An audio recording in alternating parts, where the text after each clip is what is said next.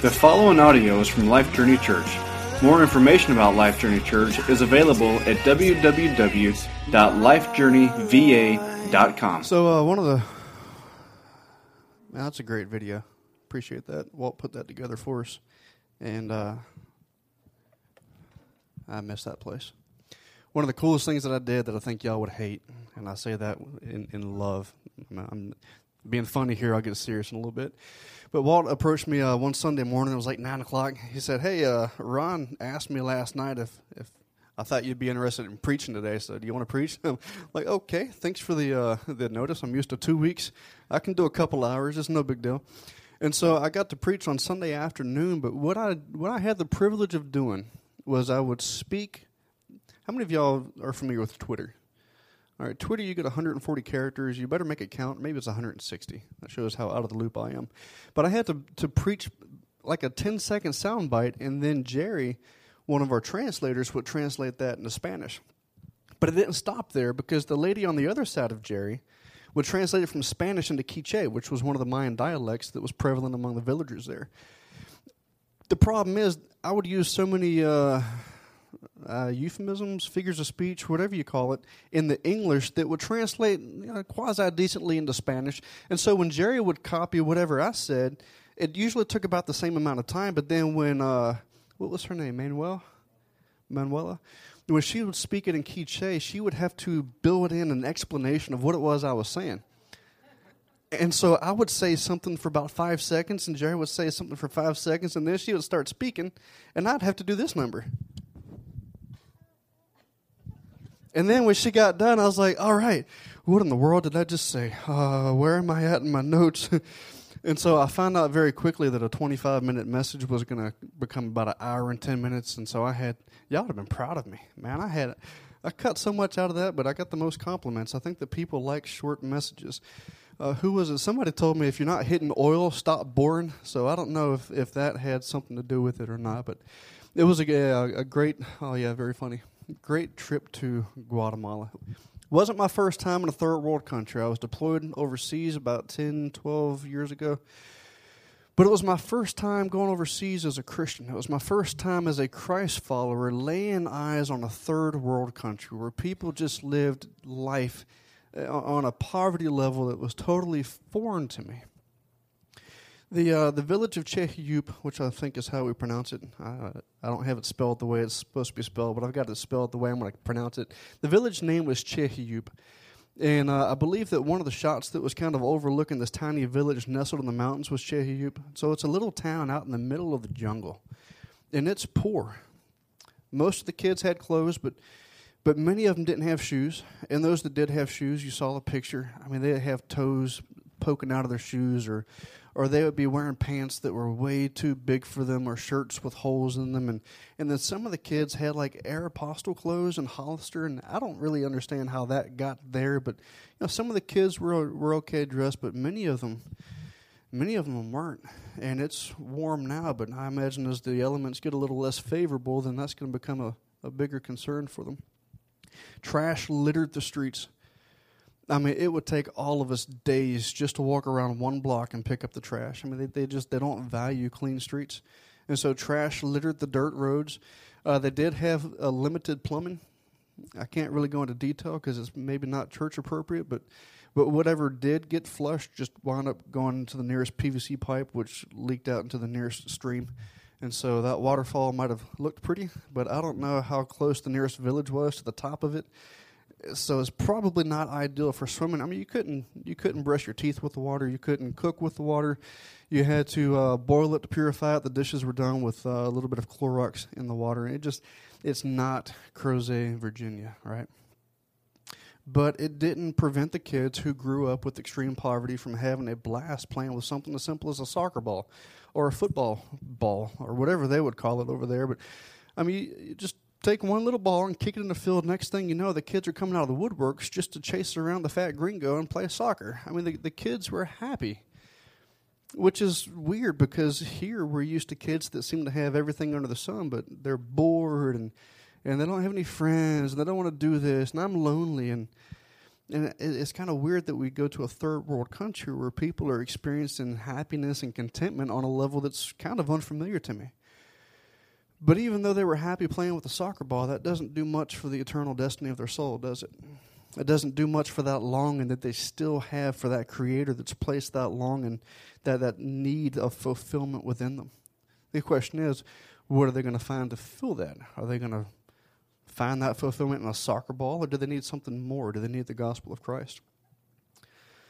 But it was a blast talking to the kids. I'm going to end up talking way longer than 5 minutes, so I'll try to squeeze that down into a few less. But it was great running around with the kids. That's what we spent the majority of our time doing. We would go to villages, and we'd kind of circle the place a couple of times, screaming "Actividad en el campo," activity in the camp. And the kids knew what that meant. They knew it meant go to the soccer field. And by soccer field, I mean the dirt field that had softball-sized stones all over it. I don't know how they play on this thing, but they do. And so we'd round them up and kick around the soccer ball, and then we'd get them all in a group, and we would do some songs, and we'd do some puppet shows, and we'd have some Bible stories that were translated into Spanish and Quiche. And overall, we just had a blast ministering specifically to the kids of at least 3 villages. I was able to converse with them in my fluent Spanish, and the stories they had were, Walt knows that I'm not fluent in Spanish, but I'll tell you what, thousands of miles away from here, there is a village with a lot of little kids that know me as the Gordo Loco Gringo that could say nothing all week but "Donde está el baño?" which, for those of you that are not Spanish speakers, is "Where is the bathroom?" And so that was about as fluent as I got. But I want to share with you 2 things that impacted me on this trip. And one of them is the fact that La Iglesia Bautista, the Baptist church there, isn't the only church in Chehiyup. Today, as I stand here, it is not the only church that's preparing for worship services in that small village. In fact, there are well over a dozen other churches. But what I can promise you is that those other churches, so-called, they're not preaching the gospel. In fact, many of them condemned us from the time we hit the ground because they were so legalistic that they taught their people that if they played soccer on the soccer field, they were going to hell. And so here we go, trying to get all the kids on the soccer field so that we can share the gospel with them. So there are other buildings there, but there are not enough churches there to meet the needs of the people in that village. The sad truth is that there is no shortage of assemblies, both in Guatemala, here in Crozet. There is no shortage of assemblies worldwide that might come together on Sundays, come together on days of worship, that aren't presenting the gospel of Jesus Christ. They're either so bound up in their religiosity that the Spirit's gone from the building, or there was never enough gospel there in the first place to even bring the Spirit in. And so the question for us is this. If the people of God don't joyfully take the good news of God, the news of redemption and salvation and forgiveness that's found only in the cross of Christ, then how in the world can we ever expect these villages in Guatemala to really be presented with the true undiluted gospel? I mean, do we really think that we can just sit here and think about all these obscure villages and hope that the gospel gets to them? Or do we want to get involved and actually take it to them? Do we want to sit back and watch it like a TV show, or do we want to, I'm going to start Baptist cussing up here in a second. What are we going to do? Are we going to sit and listen to cool stories, or do we want to plug into it? And I'm not saying that everybody here needs to go to Guatemala. I'm not saying that everybody here needs to empty their pockets so that people can go to Guatemala. But I'm saying we can all pray for it, right? But Jesus said what? He said, look at the fields. They're ready for the harvest. It's not that the fruit is lacking. But what is? Laborers. And the problem is there are so many other laborers of a false gospel that seem to be willing to work twice as hard as we are because they're the ones that are out there in these villages getting to them before we do. So not only do we have to combat the regular opposition to the gospel, but now we've got these other groups that go in under the guise of Christianity that are anything but. What are we going to do about it? I'm so far off my notes. The second thing that struck me was this. Oh, I'm speaking way too long. All right, enough notes. Let me just talk. The second thing that struck me was this. Being there in this third world country, staring at people who were dirt poor, looking at people as we tried to do limited health care, we tried to teach them Bible stories. There was some one-on-one and small group discipleship going on with some locals there that were really being trained to be pastors there. I found myself asking myself one night this. I said, man, I feel like I'm getting a peek into the life of Christ, because for the last years we've gone through the book of Mark. We've seen Jesus doing exactly that, right? From one village to the next, presenting the good news of the kingdom, healing people, ministering to them, loving them. And as we were doing that in Chehuyup, I was asking myself, man, what would it be like if Jesus was here? And it was like the Holy Spirit knocked me on the shoulder and said, hey, doofus, what did Jesus say to you? Jesus said, I am with you always. Jesus said, you are my body. And so Jesus was there in Chehuyup, walking the streets, loving people. As God's people love with the love of Christ, people experience the love of Christ. When we give people the grace that we've experienced from God, then people experience the grace of Christ. So where God's people go, Jesus is present there among them in some heebie-jeebie super spiritual way that I can't understand. But I know that Jesus said, hey, authority is mine. I've got all power. And now you need to go worldwide and spread the good news of my forgiveness to the entire world, and I'm with you. And so are we going to sit back and wait for somebody else to do it? Or do we want to get into this game? That's my question for you this morning. Thanks.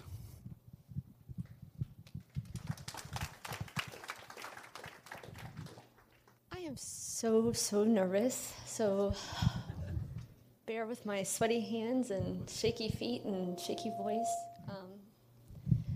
This was my third trip to Guatemala. It was my first time going with a mother's heart. The last 2 times I went, I was actually not married and didn't have any kids. And I'm just going to read my notes. It broke my heart to see these little kids with no clean water to drink, to see them with no shoes and playing on streets that just had waste-filled water running down them. To see a young school-age girl covered in bug bites to the point she was bleeding from them all over her face, all over her body. And what I really want to talk about is this particular girl.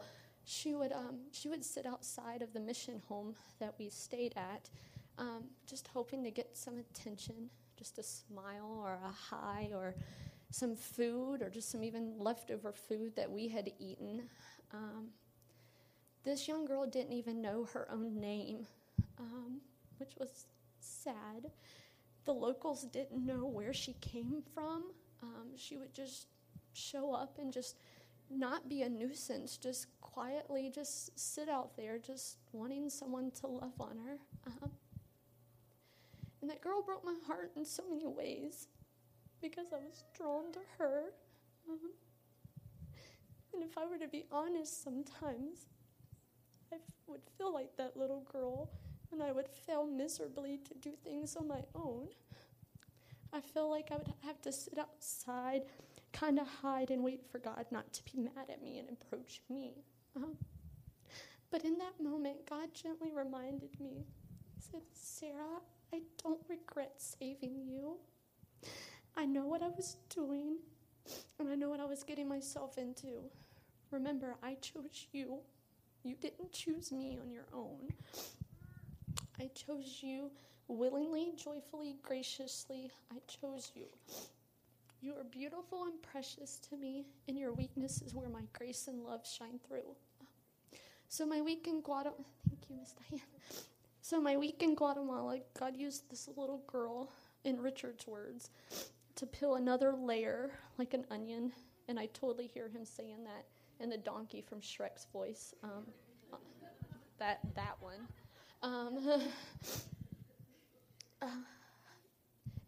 This beautiful, mysterious, head-scratching yet simple thing called grace.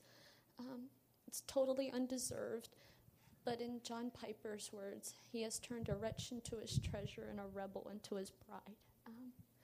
So that week in Guatemala, I learned a lot of lessons, but that was one to see that as a daughter of God, that because of what Christ did, I can approach boldly to the throne room of God and not have to sit and just wait, just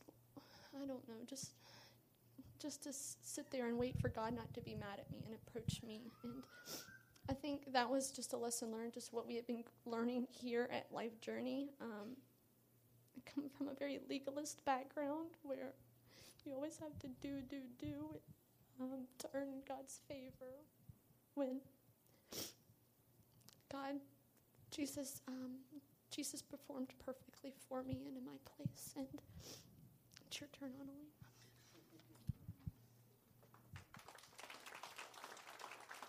Hi, I'm Annalena.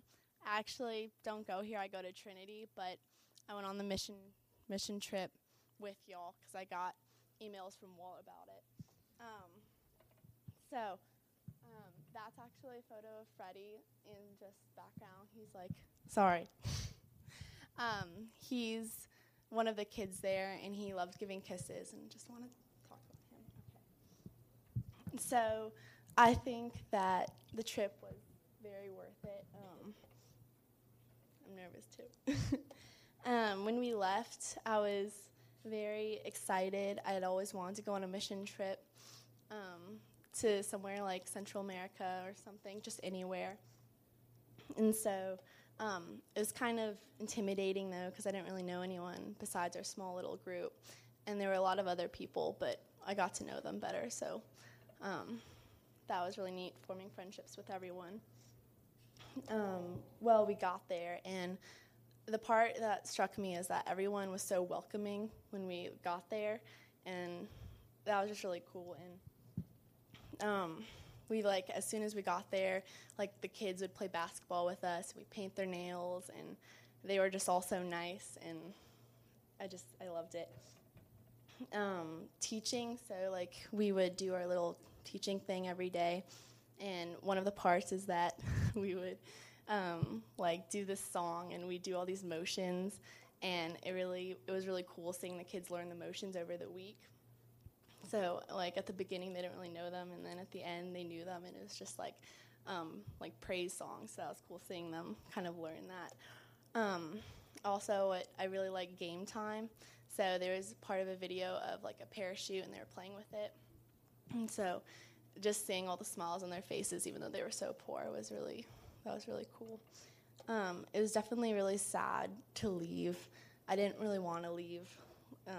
It was sad. A lot of kids were crying, and it was so sad. But it was definitely, like, forming friendships with those kids was really neat. So a challenge was just seeing the poverty there, and but they were so content with it. Like, they didn't know any better, but just seeing them all so happy, that was weird, because here, we have everything, and yet some people are still not happy with it, so. Also, I learned, like everyone, I don't know, there they have, like, one shirt or two shirts, and we here have, like, a million shirts, so I learned not to be, like, materialistic, because they have one shirt, and we don't really need that much, and, so. I think I learned a lot and formed friendships, and just teaching them and being taught at the same time from these little kids was really neat, and so I think just people should go, and if not, just pray about it, I guess. It's really cool. It's a cool experience. So, yeah. Mariah.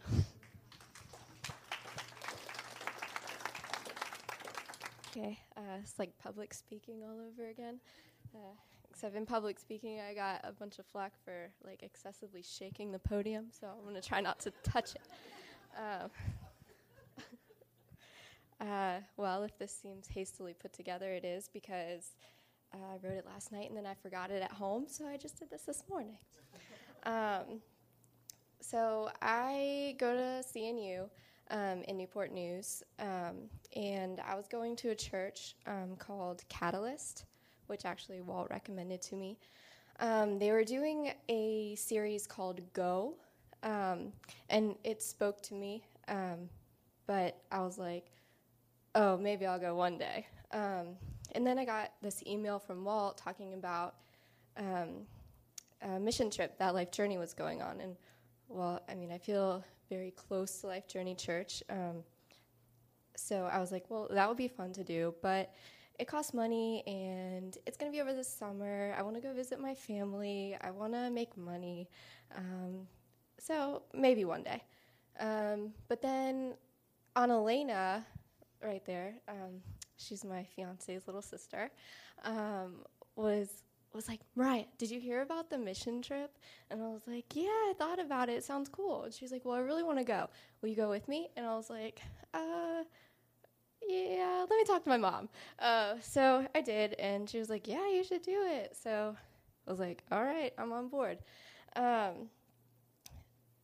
So, like, as I said, I wasn't really afraid to go. Like, I wasn't afraid for my life or anything, but it's, I guess, just normal human fears. Like, I was afraid of the inconvenience of going. I was afraid, like, oh, I could be making $500 in that time. Instead, I'm spending the money to go. I was afraid of the awkward situations, having to meet new people, live with new people, share bathrooms with people I don't know, So it was just more inconvenient. But I'm glad that I got over it. That was a lot with the help of my mom. So as soon as I got there, my worries were completely gone. When we got to Chehahup, I was relieved because the communication was a lot better than I had thought. Thank you, Western Spanish Department. As much as I hated it then, I guess it was helpful. And I immediately felt so much love for those people, more than I had ever expected that I would. So when I got there, I was like, okay, this is fun, but really, why did we need to go? There's, like, crosses everywhere. There's churches everywhere. What's the point of this? It felt pointless at first, to be honest. But as the week went on, I saw that, okay, yes, most people believe in God. When we went to talk to people, it was like, oh, do you know Jesus? And their reply would be, yes, look at my works. They just didn't get it. So I think our point there was to show them, no, it's not about your works. It's about your faith. Just people were just so confused, and it's like, oh, there's the God of the Baptist church. There's the God of the Catholic church. It was so distorted. I felt sort of taken advantage of by the people there.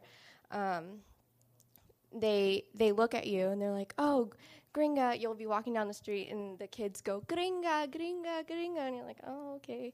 And they're like, they ask for money, they ask for food, and it's awkward because you can't really give it to them because then they think that you're just here to give them money instead of giving them Christ. So I felt taken advantage of. That people were playing on my emotions to get something out of me, and that's not what I was there for. But as the week progressed, it was so worth it. I think you probably saw in the slideshow the old man writing on a piece of paper was because he had accepted Christ after we spoke to him. And I pray that he truly understood and that he's continuing that relationship. I saw a 16-year-old boy accept Christ, which was really amazing because hopefully that boy will grow up and be a light for Chehahup. And a child asked for a Bible so that he could read it to his family.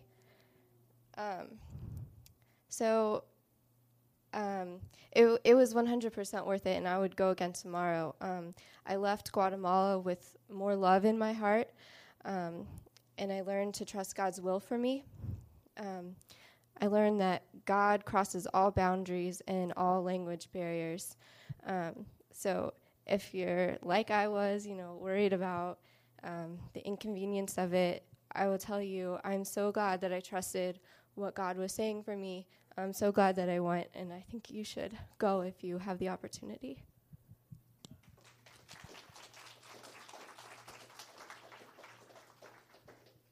I'm so proud of Mariah and Annalena in particular as young people who, and every single day you saw that picture, I mean, every single day it was, there's just tons of kids hanging on them. Of course, Sarah as well, but after a while, it's kind of like, okay, for me, it's like, I need some space, But these girls, man, all week long, like they didn't care.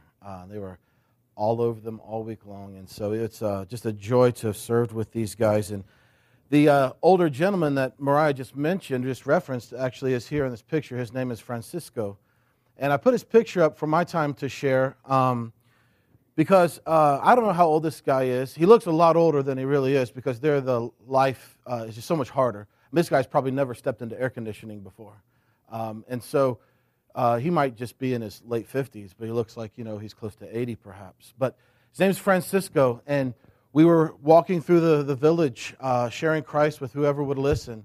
And we came across this guy, and he is in the older generation, and so they have the older traditional garb wear that they wear. And you can't see his bottoms, but it's he has a skirt on, kind of like a kilt. And that's what the older generations wear. It's very unique. But as these guys have mentioned, there's a lot of religion in this part of the world. You have Catholicism that dates back, to the conquistadors, all the way back to Columbus, etc. But then you have a more recent wave of what we'll just label ultra-legalistic Protestantism, okay? And that's what Richard referenced. If you even play soccer, then you're of the world and you're not of, good enough for God. And so you have the heavy Catholic influence that say you have to do these 7 sacraments of the church in order to get into heaven. And then you have this ultra-legalistic Protestant group influence that says, okay, you have to do all these works in order to retain your place in heaven. And so this man, Francisco, he might have this day heard the clarity, the profound simplicity of the gospel for the first time. I don't know. But it might have been the very first time in this old age to actually hear, no, it's not by works, but by grace through faith. It's not of you. It is a gift of God, Ephesians 2. And so the gospel is missing, as Richard was saying. Plenty of religion. And the community, the lost community, is looking at these ultra-legalistic Protestants and the Catholics, and they're saying, man, what's so good about that good news that you're talking about? Where this news is based solely on your performance, is based solely on your actions, rather than on the actions and the righteousness of Christ. And so Jesus says in Mark 1:15, the very first words recorded in Mark, Jesus says, repent, that is, change your mind and believe the good news. This good news that Jesus has come to literally take away our sin so that we could now have union with the Father.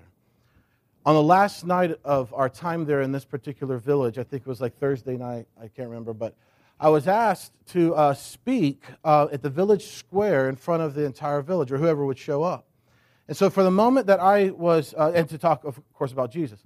And so from the moment I was asked until the moment that they handed me a microphone, I just prayed continuously that God would give me the right words to say, knowing that there's this tension of religion in the community, of this ultra-legalistic approach, and also, the salvation by works with the Catholic groups. And so I wanted to be clear, I wanted to be concise, and I wanted to just simply teach and share and proclaim the simplicity of Jesus.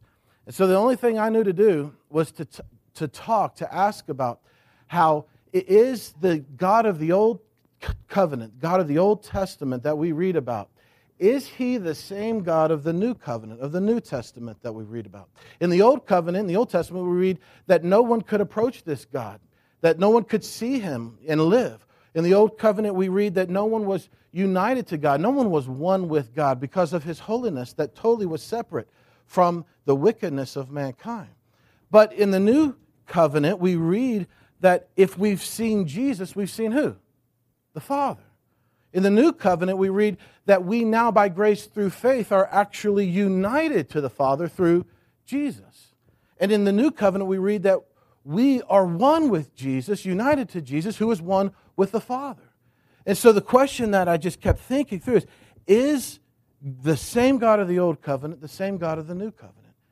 Did God change? Did He change at some point to now be able to unite Himself with sinful, wicked man? Something clearly changed, right? I mean, this intimate rest that we read about in the New Covenant and that we experience on a daily basis, it was impossible in the Old Covenant. So the question is, did God change? Did He change and become less of the holy God that He was in the Old Covenant to be able to unite Himself to sinful man? Or did He change us? And does He change us? And so I talked about that night how when God came in the flesh and walked among this world, that this Jesus, He actually was strapped to a tree, nailed to a tree, and cursed as He hung on the tree simply because of our sin and because of His obedience to the Father. And so on that tree, the full wrath of God was poured out on the Son because Jesus became our sin. So our sin was in fact removed from our account. And once hearing this good news, once hearing the gospel, we are actually, and believing the gospel, we're actually cut away from the body of death. And we're actually given a new man, a new creation that Paul talks about throughout Ephesians, throughout Galatians, throughout 2 Corinthians. This new creation that Ephesians 4:24 says is created in the likeness of God Himself in true righteousness and true holiness.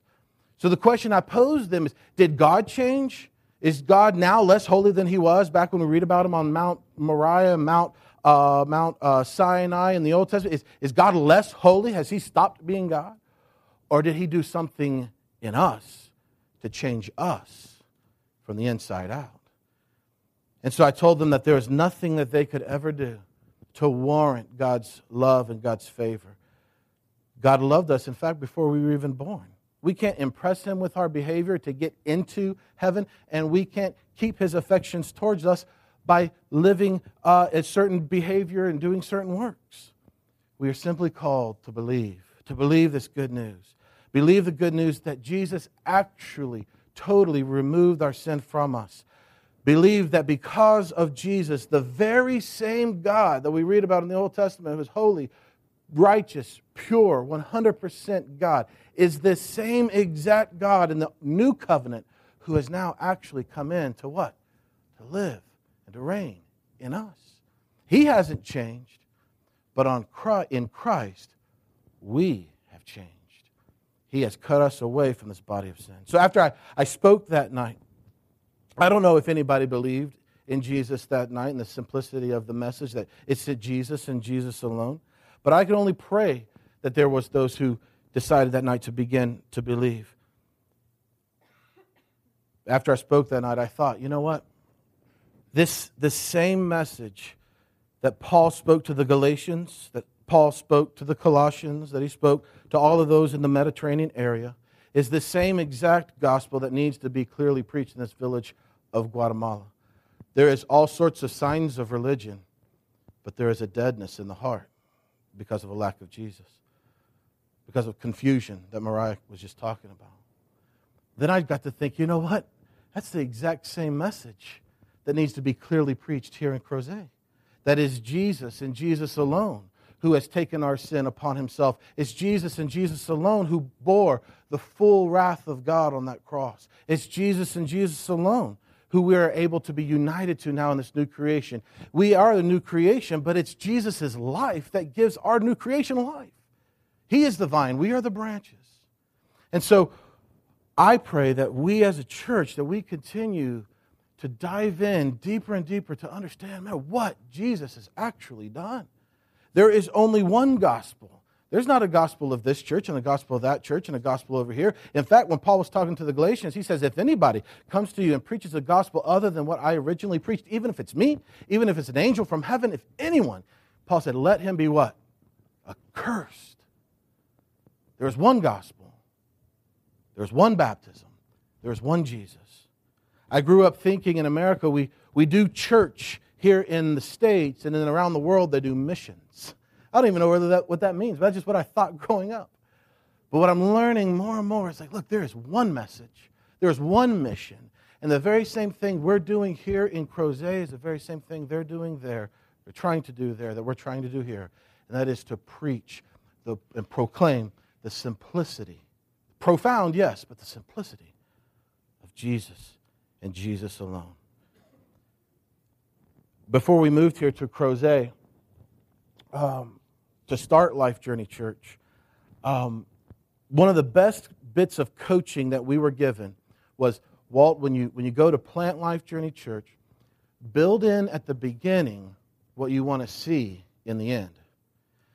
And at the time, I really didn't understand that exactly. It's like, why would we do that? We're not going to be able to do everything at the beginning, what we want to be doing. He said, no, it's not about doing everything, but lay in the foundation and the groundwork at the beginning, the things you want to see in the end. So that means that if we wanted one day to be a church plant that was active in our community, when people, if Life Journey Church were to shut its doors, the community would be like, man, where'd that church go? If we want to be that kind of church, then we knew that we had to build that in at the beginning in order for that to ever take root in the end. This means if we wanted to be a church plant that would value people over just having a bunch of programs, then we knew that we would have to build that into the DNA early if we were ever going to see that come to fruition later. That means that if we want to build in at the beginning what we want to see in the end, that means that if we wanted to multiply disciples, groups, and churches, then we knew that we better start building that in from the very beginning. Yeah, we're not going to plant a new church in the first year of our existence, but we knew that we better build that in now and not wait till year 10 to start talking about planting new churches. Build it in at the beginning. When we trusted God to leave everything we knew and move here to Crozet to begin Life Journey Church, I can honestly say that we had no clue about what we were doing and what we were going to do that needed to get done once we got here. And some of that, honestly, probably still true. We had no idea of exactly how to do it. But what we did know, we knew that God had given us a dream of being a part of a church that was equally committed to spreading the fame of God to our neighbors here in Crozet, in Waynesboro, Afton, Charlottesville, etc., but be equally committed to that and committed to spreading His fame to the nations around the world. So we took that bit of coaching, build in the beginning what you want to see in the end. We took that to heart.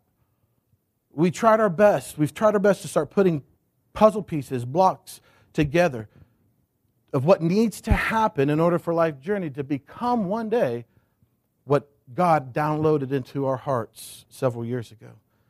I mean, this includes how we do community groups, how we do the Sunday gathering, how we do kids ministry. We're not there, but we know we're going to start building in the blocks early to see it all come to fruition one day.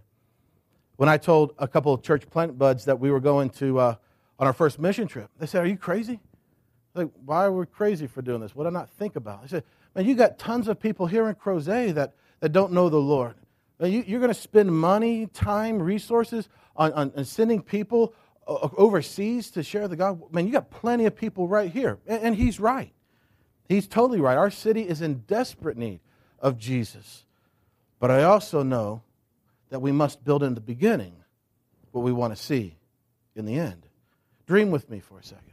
I mean, just dream with me. Let's fast forward Life Journey Church 10 years. We're about to hit 1 year next week. Let's fast forward another 9 years, another 15 years, another 20 years. Just dream with me for a second. Some of you guys have built stuff from scratch. Just dream with me for a second. If in 10 years from now, if we want to be a church that has embraced an unreached people group, and if we in 10 years from now, if we want to be sending multiple small groups of people from Life Journey to reach this unreached people group, and if we are supporting a local church planter in that area who is full-time, I mean, if we're going to be there 10 years, 15, 20 years from now, I mean, let's just dream, then we better start building in now what we want to see happening then. We try to do this in everything. I mean, Rachel Browning right now in Journey Kids, she is working on developing a preschool team leader, an elementary team leader, and a nursery team leader to oversee the Journey Kids ministries. Right now, we have about 30, 35 kids on a good day that come to Life Journey. We don't need all those different departments right now. but we're not building for right now. We're building in at the beginning what God wants to see in the end. You see that? And so we're going to do that same thing here when it comes to missions, to our mission of spreading the fame of God to the nations. Our strategy is the same. We're going to try to build in the beginning what we want to see in the end. You all know, Richard just mentioned it, that he went to Indiana to raise more support. You all know that Richard and I are still on support from other churches and individuals to even live here. You know that.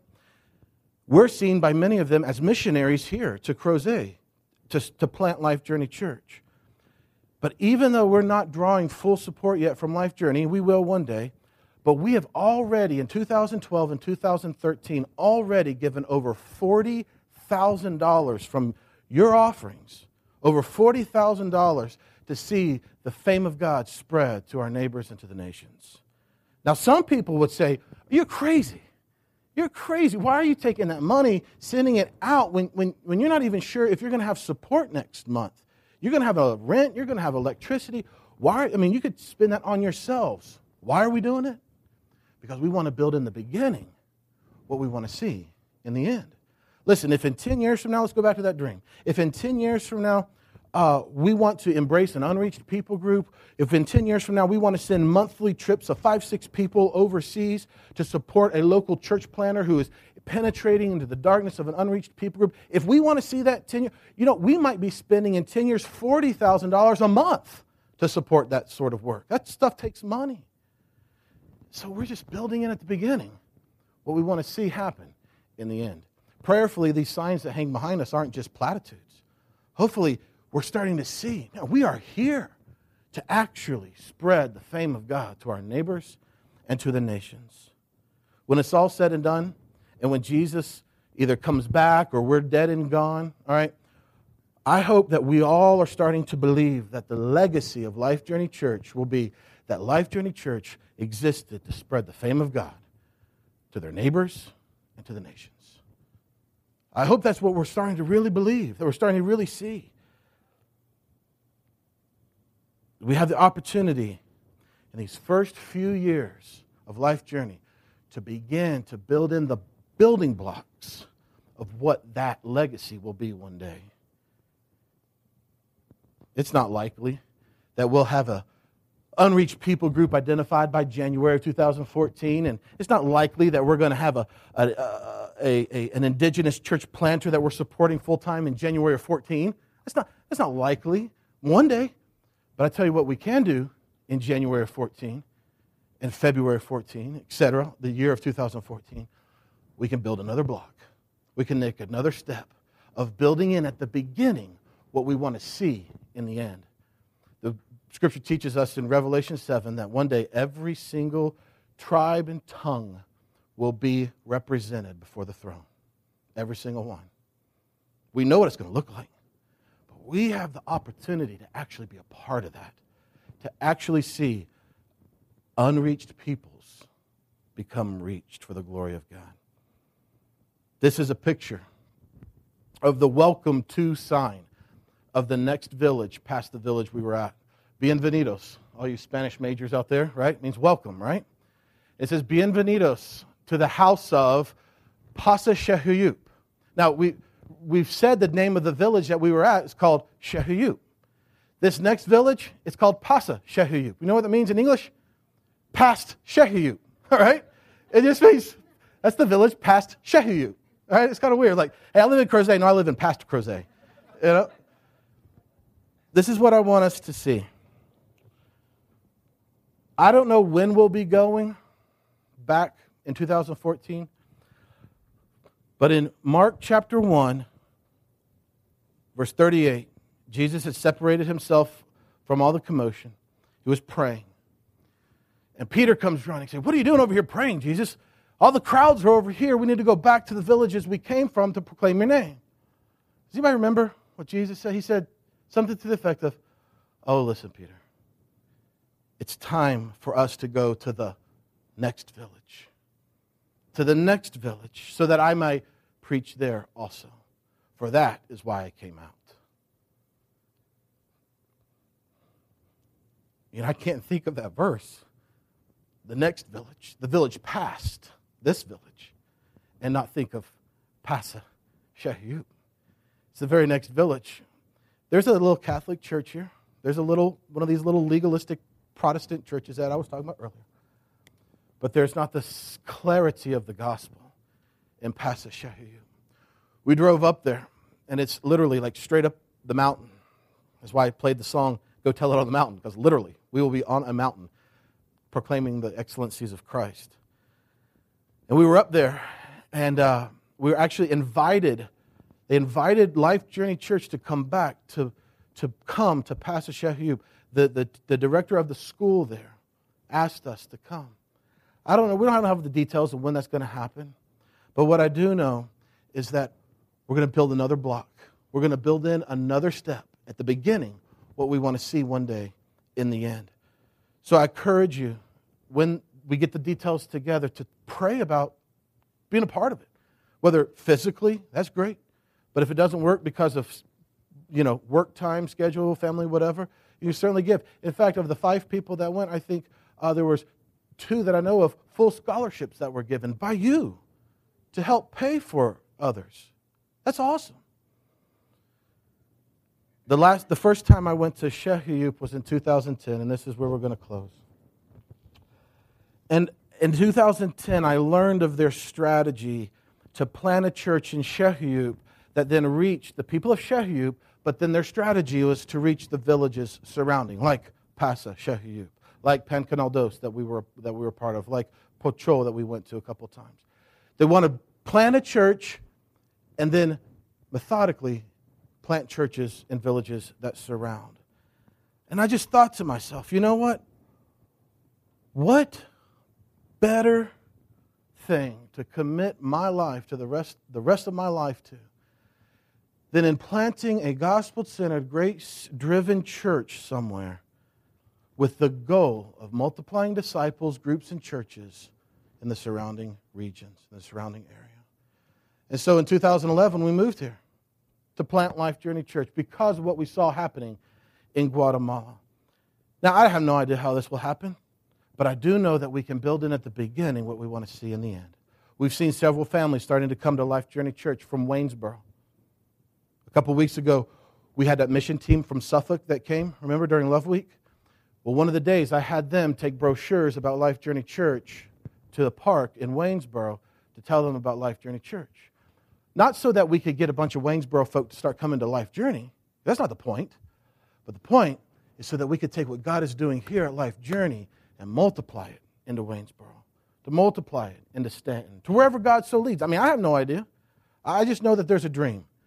And I just want to start building in at the beginning what God would have us to see happen in the end.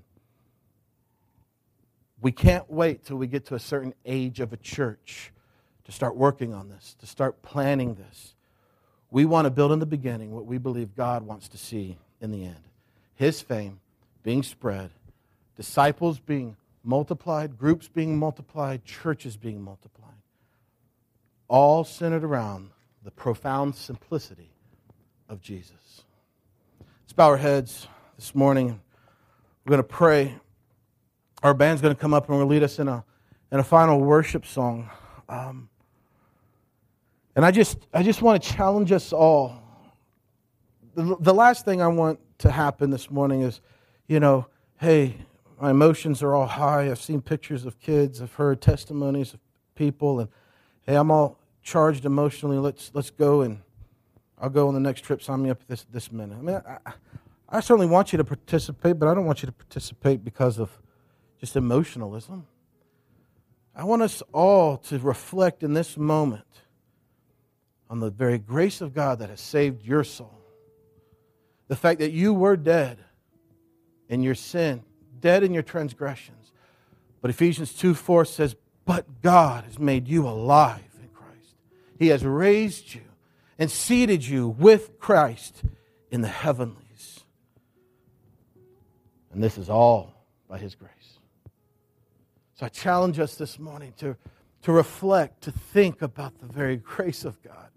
That if it were not for Him, we would be following the course of this world, destined for a Christless hell. this morning, if you don't believe in Jesus, what are you waiting for? I beg you to believe. Richard and I will be in the back, but if you want to come talk, I'll be fine. But I want us to spend just a couple of minutes to just think, man, God, thank you so much for what you've done. And out of a heart of gratitude, out of a heart of joy, out of a heart that has been transformed, that has been made new, say, God, I'm willing to do whatever you want, to go wherever you want me to go. To my neighbors next door, to the nations around the world. I can't do it on my own. God, I need you. And I can't guarantee a whole lot of things in life, but I can guarantee you that God will direct your steps. He will direct your path as we lay our lives before Him as living sacrifices. Father, I just thank you for this morning. Thank you for this moment of just worship, of hearing these testimonies, of hearing the goodness of Jesus. And God, I know that we're young, not even a year old, but God, you've given us a dream to spread your fame. Here in Crozet to our neighbors, in Waynesboro and Afton, Charlottesville, etc., but God, also to the nations. And we certainly don't have all the plans figured out. We certainly don't have it all understood, but God, we want to be your vessels. We want to be your hands. We want to be your feet. We want to share the love of Christ with the unlovely in this world. Whether that's my neighbor, and it is, or whether that's with the nations around the world, and it is. So God, I just pray that you would help us, that you'd guide us to become a church that when it's all said and done, it will be said of this church, that church spread the fame of God to the neighbors and to their nations. So God, thank you for this morning. Thank you for these whom you're coming and you're bringing to be a part of this family. God, help us to build these blocks, to build into the beginning what we want to see you do in the end. In Jesus' name, amen. Thank you for listening to this message from Life Journey Church. Feel free to distribute this podcast, but please do not charge for it or alter it in any way. For more information about Life Journey Church, visit us at www.lifejourneyva.com.